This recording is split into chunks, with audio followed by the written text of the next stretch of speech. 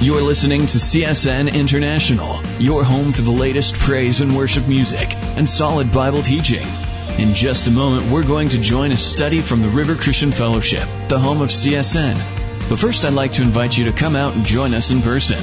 We're located in Twin Falls, Idaho, and have our Sunday morning service at 10 a.m. Mountain Time and Sunday and Wednesday evening services at 7 p.m. Mountain Time.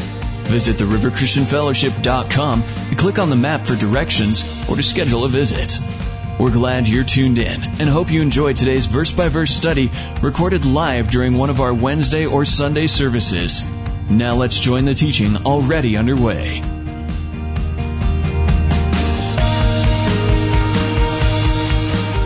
Well, good morning, everybody. I live a very limited life. I'm not ashamed to admit that, really. Well, maybe I kind of am, but it seems like probably 90% of the stuff I talk about in a sermon, it falls in like these categories. I mean, except for the Bible, I talk about the Bible. But generally I'll talk about how I'm a teacher, how I'm a husband, how I'm a dad, or how I'm a tool and like do dumb things. So I'm going to start this morning. We'll get into that stuff. I'll start this morning with the I'm a teacher thing. And a lot of you know that I teach high school English. And so I like bringing that up in sermons because most people went to school. And so we can kind of connect with that a little bit. And one of the things that we talk about as teachers, from a teacher perspective, is this idea of student engagement. And that's how much a student is committed to or engaged to the learning. And an engaged student looks kind of like this. They're learners who are attracted to the work. They persist in the work despite of challenges and in spite of them to push forward. And they delight in doing the work. So that's what an engaged student looks like. And there's kind of 5 levels of engagement that you can classify a student as. The first level is rebellion. A student in a rebellious engagement toward what's going on. And you can think about yourself in your own, school career where you kind of fit in these things. The rebellious student is actively against what the teacher's trying to accomplish.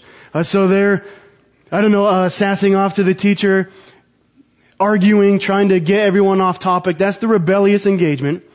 And then we kind of go up from there into the retreatism. And this is a student who is, just there. Their body's there, but their mind isn't. They're not causing any problems, but they're not doing anything either. So this is the student who's asleep, the student who is daydreaming, the one who's, gazing off. That's the retreatist. And then above that, we have the passive compliance. And this is where most students are, is the passive compliance. This is doing the very least you can to avoid any negative consequences. So I'll do the very least on assignments to get a good grade, do the very least behavior to not get in trouble, but it's that bare minimum thing where I'll just do what I can to avoid any negative sort of consequence. That's where most students are. Above that, as we get more engaged, we got this idea of ritual engagement. And this is a student who works very hard for extrinsic rewards. They need that GPA. They need that high grade for scholarships. They want the candy or the free time, whatever. Not the work itself, but they work very hard for those external rewards. And then the highest level of engagement is this authentic engagement. And this is the fully engaged student, someone who sees meaning and value to the learning in and of itself. So it's not about the grade, it's not about a reward, it's the learning itself is what has value to this student.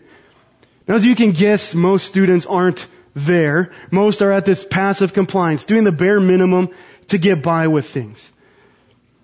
Now, why I'm bringing this up, it's kind of a long setup to make the point here in the introduction. These levels of engagement apply to anywhere in our lives. With our marriage, there's these levels of engagement. With our work, there's these same levels of engagement. And with Jesus, there's these same levels of engagement. How devoted are we? How motivated are we as a Christian doing godly things? What is our level of engagement as far as Jesus goes? It's the same things. So at the bottom we have rebellion. The one who's actively against God. The one who doesn't care what's wrong, who doesn't care that it hurts people, who doesn't care that it's hurting themselves, who doesn't care that there's a God out there and there's consequences for that, but even for that exact reason goes against what God has to say. I mean, this was me before a Christian, really everyone before they were a Christian, actively going against God. That's the rebellious level of engagement. Above that, we got the retreatist. See, and this is where we start getting into sort of Christian territory here. And you need to ask yourself, where do I fit in this? The retreatist, as far as that level of engagement, is I go to church because my wife is making me go. I mean, I think a lot of guys fall into there. My wife's making me go. I'm going to go to church. It's the I'm just there kind of thing. I'm there, but I'm not going to get involved. I'm not going to share. I'm not going to do anything. But my, butt on the seat is some sort of blessing, I guess, to people being physically there. That's the retreatist level of engagement, doing a godly thing. Then we got the passively compliant Christian. The bare minimum to avoid any negative consequences. So this is a large number of people. I better go to church once in a while to avoid hell so God can bless me. I better read my Bible once in a while so God doesn't get mad at me. I better pray once in a while so God isn't mad at me. So it's, again, this bare minimum thing where we do the absolute least we can for God just to kind of avoid any negative consequences. And then we have the next level, ritual engagement. See, this is the God will bless me if mentality. I'm working hard for God, but only for extrinsic rewards. God will bless me if I go to church. God will bless me if I read the Bible. God will bless me if I pray. Working really hard, but only for external rewards. And then we have the best level of engagement, authentic engagement, which is what we need. And this is someone who delights in God and in His Word and in doing His work. That God is an end to Himself, not about these external blessings or reward, but the relationship with God is the engagement. So now be honest. Think about yourself as a Christian or a non-Christian. What's your level of engagement? I mean, I'm a born-again Christian. I would love to say I am always authentically engaged. Everything I do is just for the joy of God Himself. I'd like to say that, but that's not true. There's plenty of times where I'm passively compliant, where I do the bare minimum just to not face any negative consequences. There are plenty of times when I'm ritually engaged, where I'm working really hard to check the boxes, to do the right things, so that I can get the sort of reward. Now for me, that's where I stumble. That's where I fail. When I get into this check the box mentality. I read the Bible. Check. I prayed. Check. I went to church. Check. I was nice to people. Check. And that's the ritual engagement. I'm doing the things that I think I need to do so that I don't face any negative consequences. Now that way of thinking is not going to sustain itself. That's what we're going to talk about this morning. This problem with the extrinsic motivator. And so now let's go on a deeper level here. We have these levels of engagement. But what determines that? What determines our level of engagement with anything, whether it's a student, in a marriage, at work, or with Jesus? It's what is our motivator? What is our motivation? Is it extrinsic? An extrinsic motivation is never going to be authentically engaged. That's kind of the difference. If we're involved with God, if we say we worship God only to avoid bad things and get good things, we're never going to be authentically engaged. What we need is intrinsic motivation. That we delight in the thing itself, that we delight in God Himself, regardless of the external things. Now the problem though, again, here's kind of the long setup to get to the point. With a lot of Christian teaching and a lot of the things we hear, what level of motivation does it focus on a lot of times? A lot of times we think only in terms of extrinsic motivators. God has a plan for your life. God will bless you if you do this. God will not harm you if you do this. And rather than seeking God Himself for who He is, it's the extrinsic reward. And what we're going to see over and over this morning is that type of thinking does not sustain us to the end. There's a point where that external motivator is going to break down. So what we need is internal motivation in order to be authentically engaged in what God has for us. So be this morning in the book of Job, because that's what we're doing on Wednesday nights. I'm just kind of continuing through here. So if you turn in the book of Job to Job chapter 20, we're going to be talking about this problem, this Extrinsic versus intrinsic reward. Being authentically engaged rather than passively compliant or ritually engaged. And now I'll set up the backstory of Job because we're like halfway through it. If you haven't been coming on Wednesdays to kind of fill in the backstory here, this is very important. If you read anything from Job out of context, you could get some really bad ideas about God. Because kind of half the point of Job is what not to say to people. And if you pull that out of context, you're going to get really wrong ideas about God and what to say to people. So the book of Job is really a story. It's a historical story about a man named Job who went through terrible things. I mean, here's how it starts. It starts in Job chapter 1 that Job was righteous, upright, and blameless. And he did everything he could to please God, to do the right thing. And he was very blessed. He had 10 kids, he had thousands of cattle, he had a house, he had lots of servants. So from all external points of view, he looked like a very blessed guy. He tried to do the right thing, and he got lots of stuff. Well, now here's the important thing about Job. It says in Job 1 that Satan goes to God to sort of check in, which says, Satan is subservient to God. He goes to check in with God. And God brings up Job to Satan. God says to Satan, have you considered my servant Job? That there's nobody like him. There's nobody upright and blameless like him. See, God brings him up to Satan. Satan accuses Job, because that's what he does. He accuses people. He says, yeah, obviously God, obviously Job loves you. You've given him so much. He has kids, he has a household, he has servants. Take that stuff away. Job will curse you to your face. That's all he really cares about. Now what God says is, okay, Satan, do it. Do anything you want to do, just don't harm him. So Job's kids all die, all 10 of them. His house is destroyed. His possessions are taken away. And he's reduced to pretty much nothing. And then it says, Job's response to that is the Lord gives, the Lord takes away. Blessed be the name of the Lord. And all this, Job did not curse God with wrongdoing. So Job passes that test. The things Satan said Job would not do, Job did. So Satan checks in with God again. God says the same thing. He brings Job up to Satan and says, Satan, did you see what Job did? He didn't curse me to my face. He said, the Lord gives, the Lord takes away. Satan again accuses. Says, obviously God, skin for skin. You hurt him, he will curse you to your face. God tells Satan, okay, take away his health. So Job is covered with boils, he's repulsive to people, and everyone has abandoned him, including his wife has said, just curse God and die. But Job's response again is, can we accept only good from God and not evil? And all this, Job did not curse God with wrong. Now that's the setup, and that's always very important to understand when we study Job. Job is not being punished for doing wrong. As a matter of fact, it's God who brings up Job to Satan. It's God who allows these things to happen to him. And so, after losing everything he has, Job has 3 friends who come to try to comfort him. Eliphaz, Bildad, and Zophar. And they take turns trying to comfort him, but what we see is they spend about 3 verses of comfort, and then they start pointing out reasons why God must have done this. God must have done this to you because you sinned. Repent, turn back to God, and everything will be great again. And they start getting really mad at him. We're getting towards the end of the friends section, and they're getting really frustrated with Job because Job does not buy their garbage. I mean, that's pretty much it. They're telling Job, you've done something wrong, you need to get right with God, and then God is going to bless you no matter what. And Job says, no. That's not how it works. God is not punishing me. I know that I haven't done anything.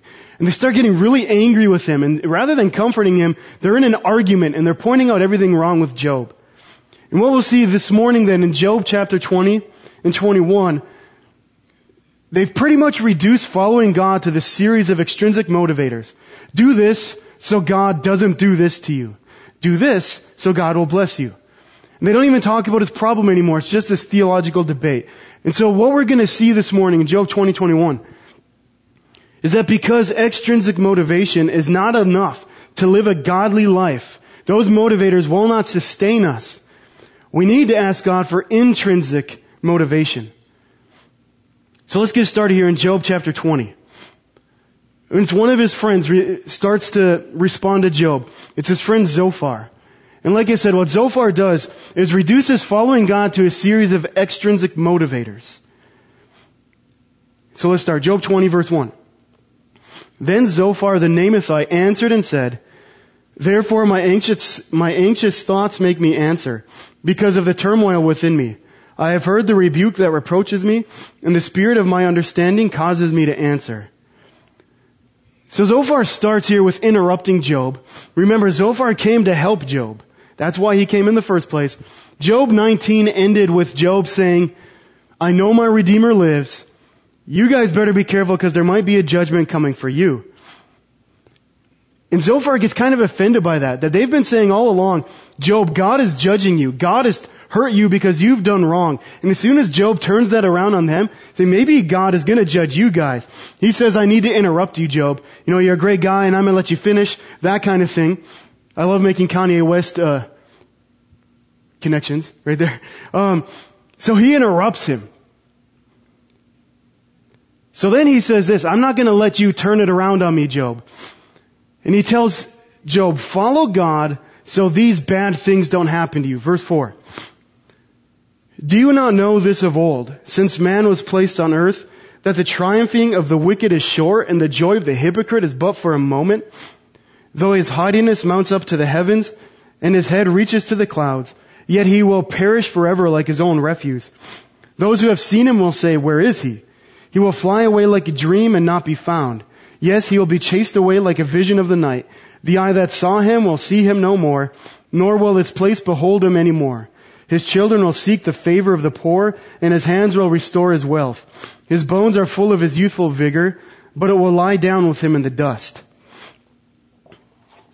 And so he's saying, Job, follow God so these bad things don't happen to you. Here's what happens to wicked people. Their joy is but for a moment. They will perish forever like their own refuse. If you don't follow God, these things are going to happen to you. That's that extrinsic motivator. And this is really the essence of it. We need to worship God so bad things don't happen to us. Which might be true, we'll get into that, but that's not enough to sustain us, that extrinsic motivator.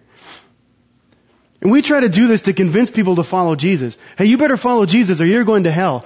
Yeah, that's true, but that's not enough of a motivator when we look at what happens in the world and in our lives to say, well, I better just keep trucking through it so bad stuff doesn't happen to me. That's not going to be enough to sustain us. Now notice also what Zophar has done. He's come here to help Job. He doesn't say anything about Job's problem. They're at the point now they're just debating theology. Again, Job didn't take his garbage. Job didn't just say, okay man, just pray for me. It'll be alright. Job says, no guys, you're wrong. And now that he's not even trying to help anymore. He's just debating theology. You need to follow God or else these bad things will happen to you. And then he continues, another extrinsic motivator. He says, follow God or you won't have any joy. Verse 12. Though evil is sweet in his mouth and he hides it under his tongue, though he spares it and does not forsake it, but still keeps it in his mouth, yet his food and his stomach turns sour. It becomes cobra venom within him. He swallows down riches and vomits them up again. God casts them out of his belly. He will suck the poison of cobras. The viper's tongue will slay him. He will not see the streams, the rivers flowing with honey and cream. He will not restore that for which he labored and will not swallow it down. From the proceeds of business he will get no enjoyment, for he has oppressed and forsaken the poor. He has violently seized a house which he did not build. So again, Zophar is telling him, here's some wicked people. Here's what happens to wicked people. This is what's happening to you, Job. Connect the dots. You must be pretty wicked. He's saying if you don't follow God, you will not have any joy in your life. What he says is it seems like the wicked person is enjoying things, but it's eventually going to catch up with him. He compares it to eating poison. That for a while you're going to keep having fun, but eventually it's going to catch up with you, and then God will take all your joy away. Now that's true in eternity, in judgment. Yes, it'll all catch up with us in judgment. But not necessarily in this life. See, being afraid of punishment is not enough of a motivator to give us a deep, meaningful relationship with God. So we can't reduce following God to just do it or He'll take away all your joy. That's not going to hold up. Because then when your joy is gone, then where does that leave you? And then, another extrinsic motivator. He says, follow God or He'll take your happiness away. Verse 20. Because he knows no quietness in his heart, he will not save anything he desires. Nothing is left for him to eat. Therefore his well-being will not last. In his self-sufficiency he will be in distress. Every hand of misery will come against him. When he is about to fill his stomach, God will cast on him the fury of his wrath and will rain it on him while he is eating. He will flee from the iron weapon. A bronze bow will pierce him through. It is drawn and comes out of the body. Yes, the glittering point comes out of his gall. Terrors come upon him. Total darkness is reserved for his treasures. An unfanned fire will consume him. It shall go ill with him who is left in his tent. The heavens will reveal his iniquity, and the earth will rise up against him. The increase of his house will depart, and his goods will flow away in the day of his wrath. This is the portion from God for a wicked man, the heritage appointed to him by God. So Job, you need to follow God, or he's going to take all of your happiness away. And again, it's this subtle thing that his friends do. This is what happens to wicked people. Their stuff is going to get taken away. Job, your stuff got taken away. You must be a wicked person as well. Remember though, the backstory here, we always need to remember, God did not do this to Job because Job had done anything wrong. That was not God's motivator, and that's going to be hard to understand, but we'll see that through the book. Job wasn't wicked according to God. And again, God is going to do this at judgment. But this idea of follow God or he'll take away your happiness is not a good enough motivator to be authentically engaged with God. So will these kinds of ideas be enough to sustain us? I mean, that's what I've been saying. That's the argument I'm trying to make here. Let's apply it to something else like marriage. Make it kind of a more applicable thing. So does this extrinsic motivator work in a marriage? If we say things like, love me or bad things will happen to you. Love me or you won't have joy. Love me or I will take your happiness away. That's not going to work in a marriage. You can't tell your spouse, love me or these bad things will happen to you. Then their only motive to love you is to avoid those negative consequences. It doesn't work with a marriage. It doesn't work with anything. It doesn't work with God. Again, I've been saying that's not enough of a motivator for us to go through this life and the stuff we experience and the hurt we feel just to say, I better follow God or he's going to do bad things to me.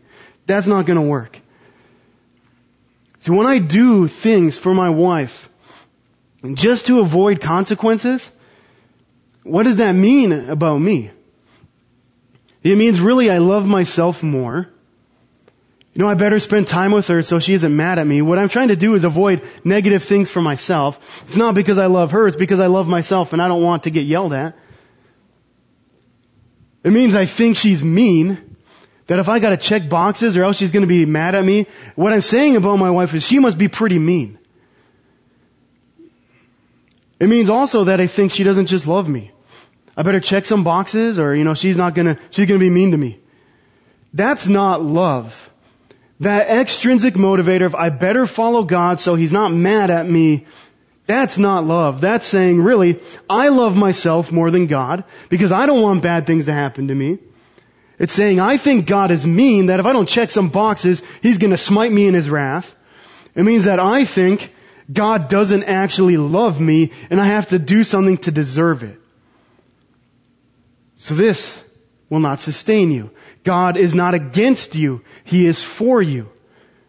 God loved you while you were still a sinner. I mean, the whole Bible is kind of written to show you that none of that is true. That God does love you for who you are. That God is not mean, that he's a redeeming, saving God. So now if we go into Job's response here in chapter 21. He does what he always does, which makes his friends really mad.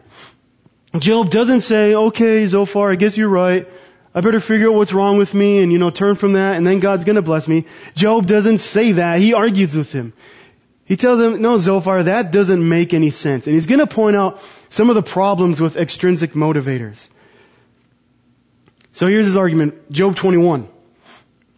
Then Job answered and said, listen carefully to my speech and let this be your consolation. Bear with me that I may speak. And after I have spoken, keep mocking. I mean, he's acknowledging the fact you guys aren't helping me in any way whatsoever. You're just here to argue with me at this point. So I'm going to say my little thing and then you can go on mocking me if you're not going to help. I mean, he's getting sarcastic with them. Because again, he's not just accepting the garbage that they try to feed him. And then he points out these flaws in this extrinsic motivator way of thinking. The first flaw is obvious. If following God meant that bad things didn't happen to us, or if not following God meant that bad things would happen, all we have to do is take 2 seconds and look at the world. We see plenty of wicked, godless people enjoying a lot of blessings. That's the first point Job brings up. Verse 4. As for me, is my complaint against man? And if it were, why should I not be impatient? Look at me and be astonished. Put your hand over your mouth. Even when I remember, I am terrified, and trembling takes hold of my flesh. Why do the wicked live and become old, yes, become mighty in power? Their descendants are established with them in their sight, and their offspring before their eyes. Their houses are safe from fear, neither is the rod of God upon them. Their bull breeds without failure, their cow calves without miscarriage. They send forth their little ones like a flock, and their children dance. They sing to the tambourine and harp, and rejoice to the sound of the flute. They spend their days in wealth, and in a moment go down to the grave. Yet they say to God, depart from us, for we do not desire the knowledge of your ways. Who is the Almighty that we should serve him? And what profit do we have if we pray to him? Indeed, their prosperity is not in their hand. The counsel of the wicked is far from me. So the problem with this line of thinking that Zophar said, look at people in the world. Look at the stuff they're getting when they're outright rejecting God. They're outright rebellious against God. Look at what they get. They're living a long time. They have a lot of power. Their family are not hurt. They're wealthy. They have fun. And then they just die. And he really sums it up in 14 and 15. Yet they say to God, depart from us, for we do not desire the knowledge of your ways. Who is the Almighty that we should serve him? And what profit do we have if we pray to him? If everything's been going my way, and I don't worship God, and it's all about external motivators, worship God so he'll bless you with this, worship God so he doesn't hurt you with that, what motivator do we have to follow him and worship him? And this was me as a non-Christian. As an atheist, I mean, people would say, you better worship God or he's going to do some bad things. You better worship God because he has a plan for you. He'll bless you. But I thought things were going pretty good just by myself. That motivation doesn't, again, sustain us. And then he says, wicked people don't get punished. And again, we see this when we look into the world. The wicked aren't getting punished. Verse 17. How often is the lamp of the wicked put out? How often does their destruction come upon them? The sorrows God distributes in his anger. They are like straw before the wind and like chaff that a storm carries away.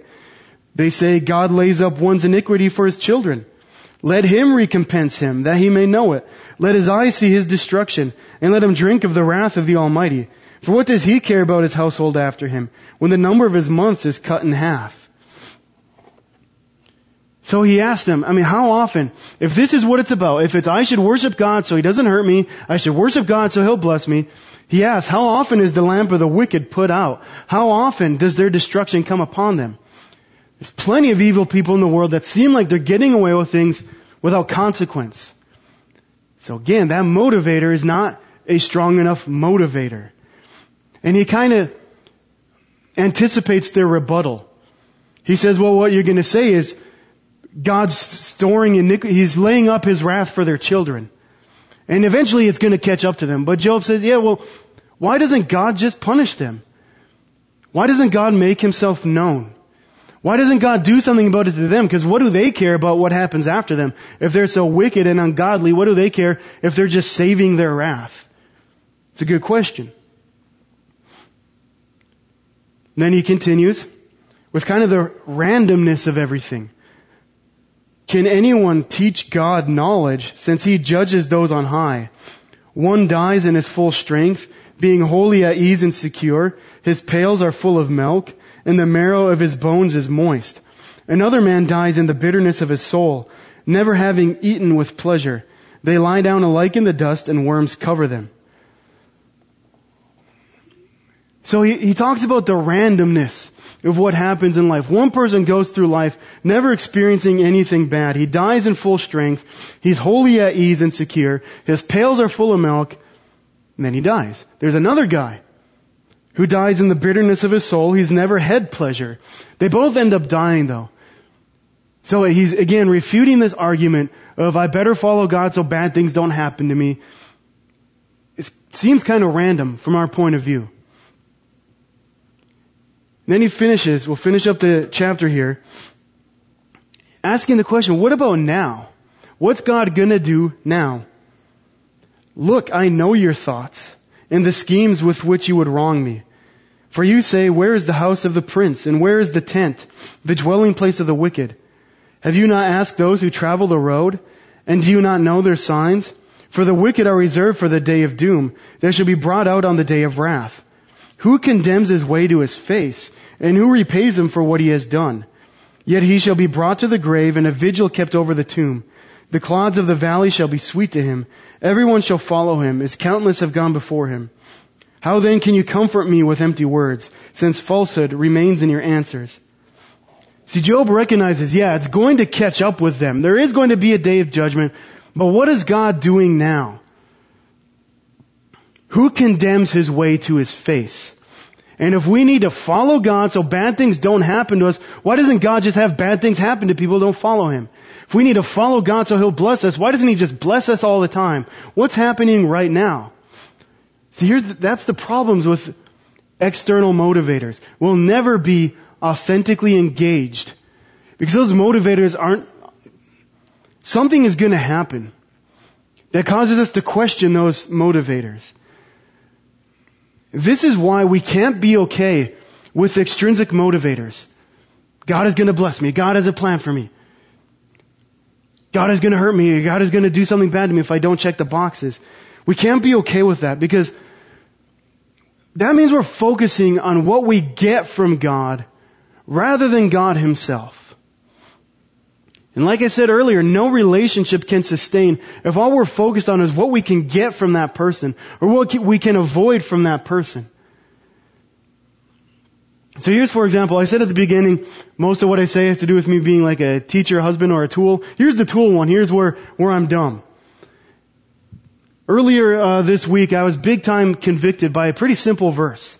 I was reading like the verse of the day, and it said something. It was Psalm 95:2, and it said, "Let us come before his presence with thanksgiving." And I was praying about that verse, coming to God's presence with thanksgiving.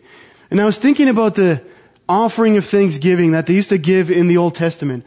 And that it was awesome to me that they weren't trying to get forgiveness from God. They weren't trying to check boxes. The offering of thanksgiving was just, God, I'm thankful. I want to offer this to you. But then when I was praying on that and reflecting on that, I was thinking, how often am I coming to God's presence with thanksgiving? How many offerings of thanksgiving am I making? See, and I thought about when I was a new Christian, I did a lot of things out of thanksgiving. I didn't read the Bible all that much, but I was excited to do it. I didn't pray as much as I do now, but I was excited about it. I didn't give as much as I do now, but I was excited to do it. It was with thanksgiving. And I think, well, what do I do now? I want to be authentically engaged, but so much of what I do is ritually engaged. I prayed for X amount of minutes. Check. I read the Bible in the morning, at lunch, at evening. Check. I studied for the sermon. Check. I helped people, even though I complained about it. Check. Checking boxes. Ritually engaged, kind of just doing it for the extrinsic rewards. I better keep this up because if I go backwards, God is going to get mad at me. I better do the bare minimum. I better help people even though I grumble about it. I better study for the sermon even though I complain. Doing the bare minimum to avoid any consequences. See, and I keep doing the things that I do rather than as an offering of thanksgiving because I've gotten caught up in the things, not in God himself. And then I started thinking even more, man, I do the same thing with kind of everyone, with my family. I check the boxes so they can't be mad at me. I spend this amount of time with everyone. Check. I did this thing for everyone. Check. They can't be mad at me. I've done everything I'm supposed to do. They have to love me. I've done everything I'm supposed to do. That's the external motivator. That means I don't really love them. I love myself. I'm just trying to avoid anything negative and trying to force people to love me by keeping up these appearances. That doesn't work. That's not love. How can we then be authentically engaged with God? Intrinsically motivated, where it's not about the stuff we think we can get from Him or the stuff we can avoid from Him, but God Himself. How do we pursue that relationship? Where the pleasure is in the act itself, not in the reward. So we'll finish with this idea about it being intrinsically motivated with God. Pursuing God for who He is, not for who I want Him to be. And I want to be careful here about giving a step-by-step thing. Here's 5 steps to being intrinsically motivated with God. Because then what we do is check, check, check, check, check. Intrinsically motivated, but it's not about that. But we'll lay out the principles here. What we need to understand in order to help grow in this area. And our starting point, if we want intrinsic motivation, a type of motivation that'll sustain itself so that we can be authentically engaged with God, we got to start from the right starting point. And that's from Psalm 14, where it says, no one seeks after God. There's our starting point. It says in Psalm 14, the Lord looks down from heaven upon the children of men to see if there are any who understand, who seek God, period. They have all turned aside. They have together become corrupt. There is no one who does good, no, not one. And that's also repeated in the New Testament in the book of Romans. Here's our starting point. There is no one who seeks God. But don't a lot of people seek God? I mean, the Bible says no one seeks God. But aren't there a lot of people who are trying to do the right thing, or trying to connect with God? No. It says no one seeks God. What we seek is things from God, not God Himself. As sinners, because we've destroyed our relationship with God because of our acts of sin and wrongdoing, because from the very essence of who we are rebellious against God. That is our level of engagement without God's own intervention. We are rebellious towards Him. No one seeks God Himself on our own.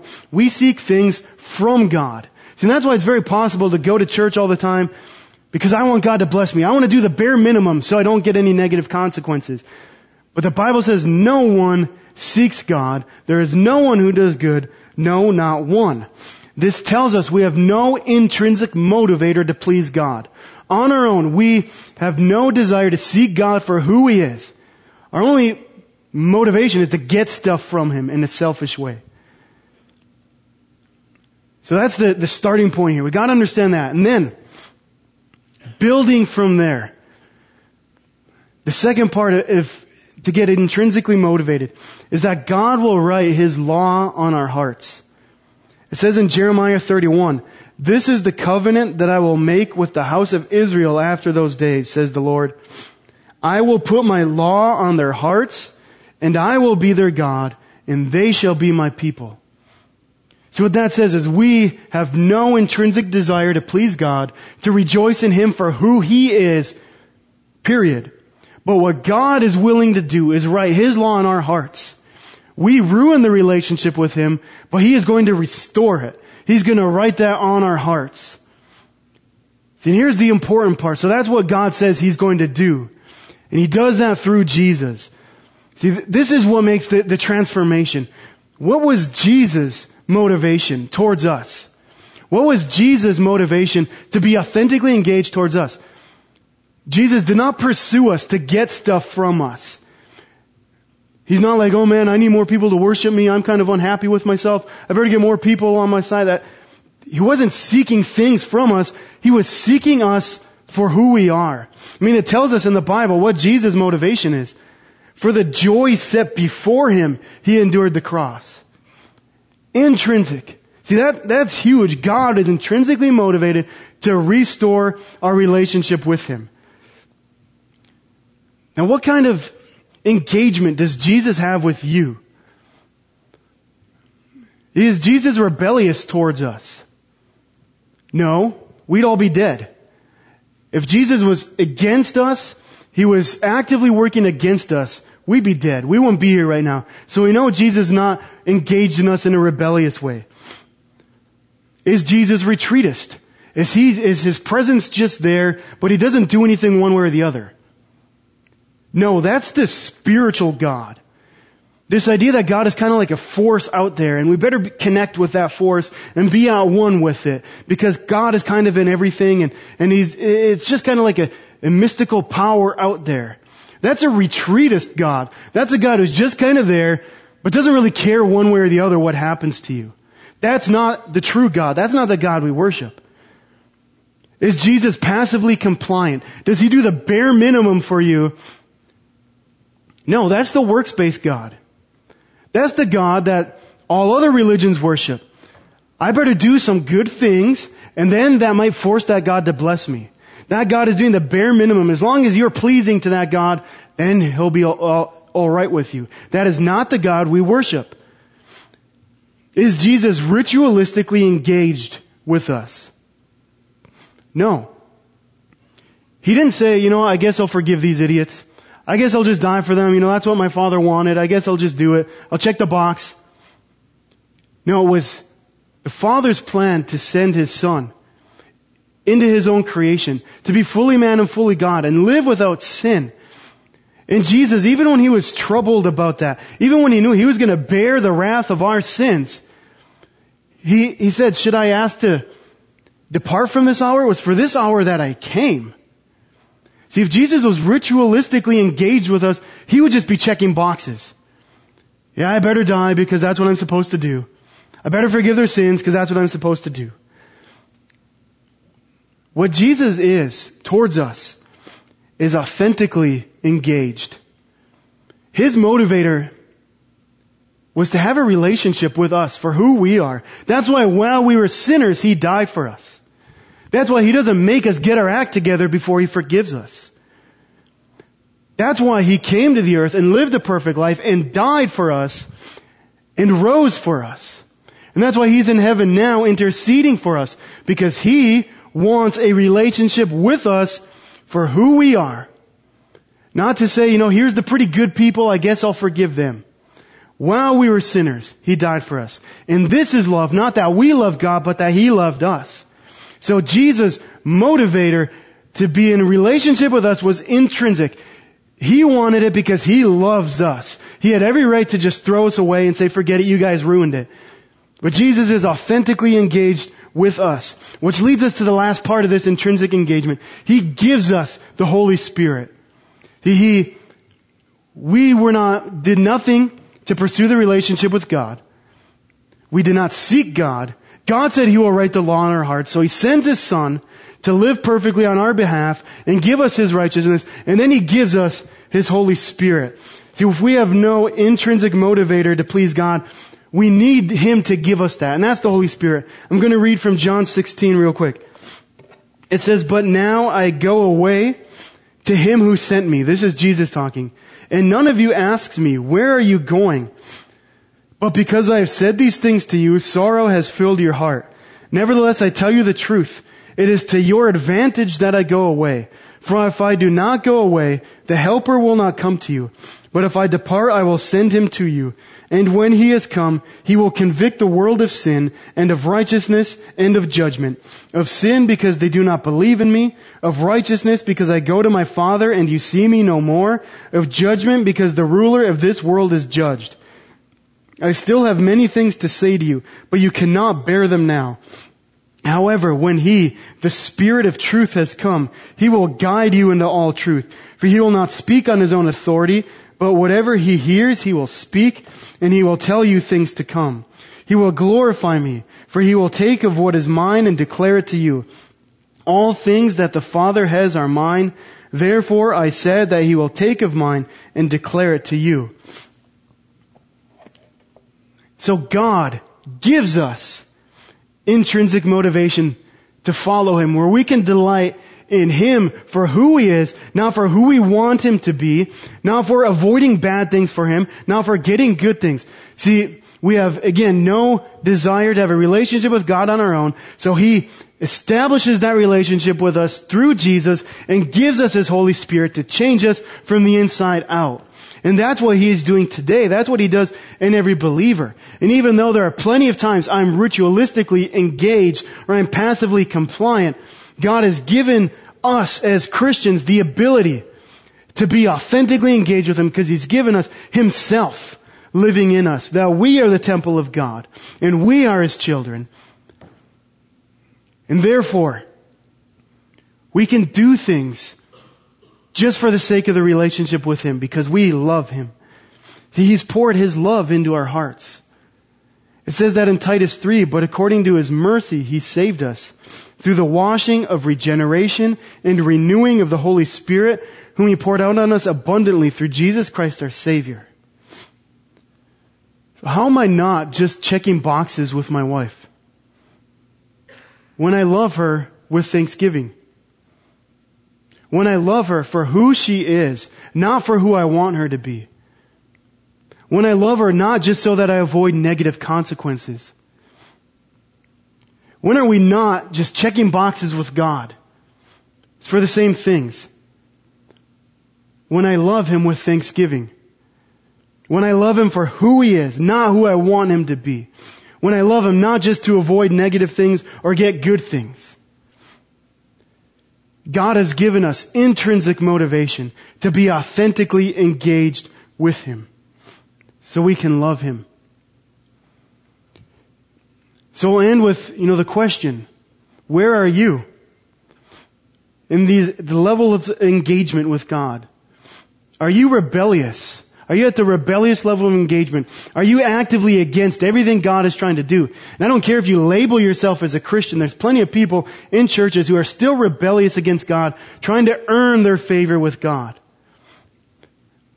If you're at the rebellious level of engagement, you will be judged. That's coming.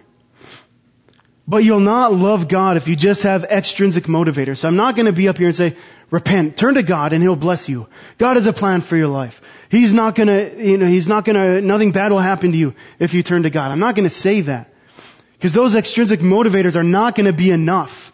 Those are selfish motivators. What I am going to say is the God of the universe loves you. He wants a relationship with you. And to have that, you turn from your sin and turn to Him and recognize Him as Lord and Savior. So are you rebellious? Are you retreatist? Are you just here? Not going to get involved, not going to be engaged, not going to do anything to help anyone. I'm here so that my wife doesn't yell at me. That's not going to cut it. Are you passively compliant? Doing the bare minimum so that God isn't going to smite me with a curse? I'm going to go to church once in a while. I'm going to read the verse of the day. I'm going to pray for 15 seconds. Bare minimum. But not do anything else. That's not going to cut it. That's not going to work. You're going to give up. Are you ritualistically engaged? I'm going to work hard, but to get the rewards. I'm going to work hard not because I love God, but because I don't want Him to do anything to me and I want to get good things from Him. That's a lot better, but that's not going to sustain us. Because when we're in the thick of it and we're not seeing the rewards and we're seeing only negative consequences, that is not going to sustain us. Are you authentically engaged? You are intrinsically motivated to pursue God, to follow after Him no matter the cost. You've laid down your life, picked up your cross, and followed Jesus because He's given us His Spirit to do that. See, Christians, we have the Holy Spirit. So let's love God, be authentically engaged with Him, and pursue Him for who He is because we love Him and approach Him with thanksgiving. Let's pray.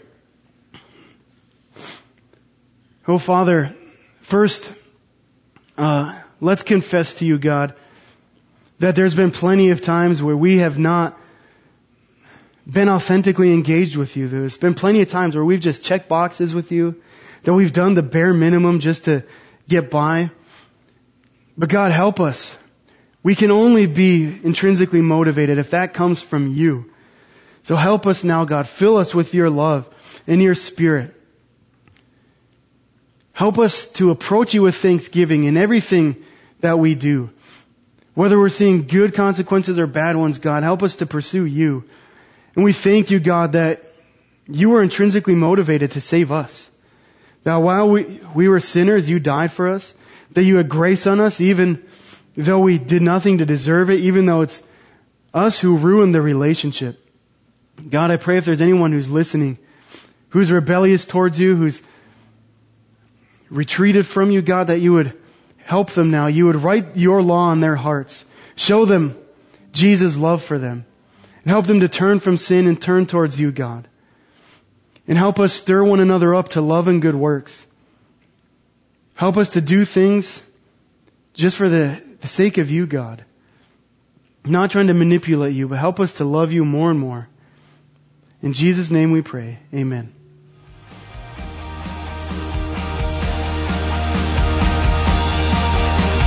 You've been listening to a live teaching from the River Christian Fellowship, the home of CSN. If you'd like to hear today's teaching again, you can catch the free podcast by searching the iTunes store for the River Christian Fellowship, or call us at 800-357-4226. Don't forget to catch next week's morning service at 10 a.m. Mountain Time, and tune in next week for more from the River Christian Fellowship.